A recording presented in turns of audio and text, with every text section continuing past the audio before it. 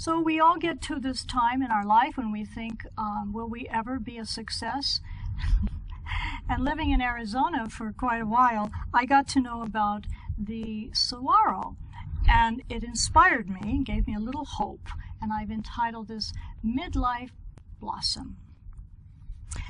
For nearly 40 years, the saguaro stands without flower, appearing sterile, stoic, a defier of tenderness.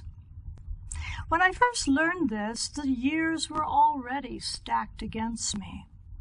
My arms weary, still awaiting the semblance of fruit.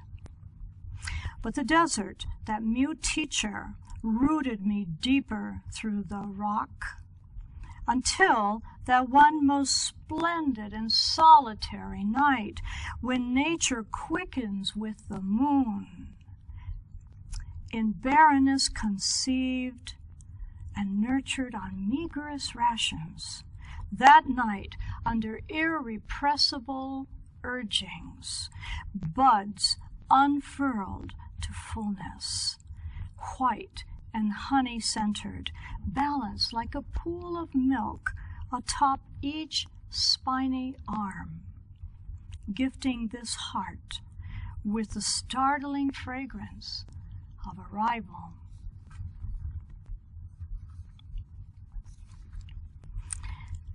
Now I have a love poem. My husband and I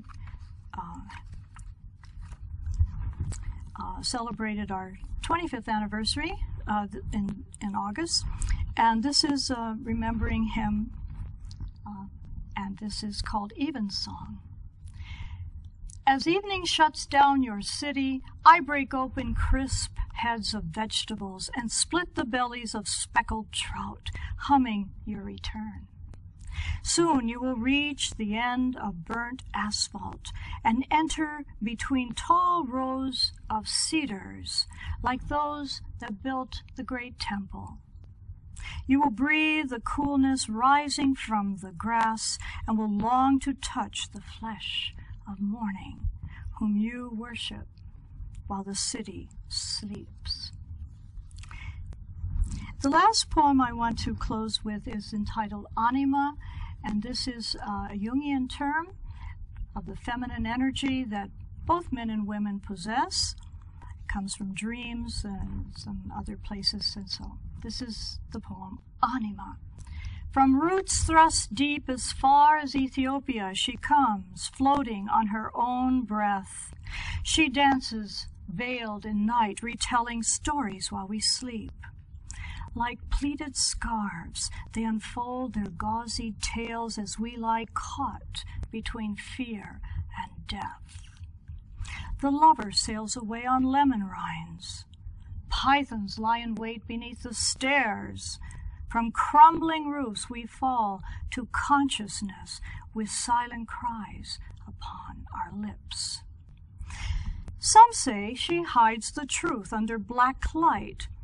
Others that she opens windows in the sky and showers secrets from falling stars. Banned from sacred houses, she slips between stained glass when the moon rises orange and full of holy lies. Most men fear her, except the few who hunger for her breasts. In desert caves she suckles these on fire and wind and fills their mouths with ancient songs. Here they learn to paint the empty chambers of the heart, the canvas stretched tight between the eye and the soul. She alone endures the night, disarming soldiers in the dark, haunting all of us from other wars where phantoms breathe from flesh so like our own.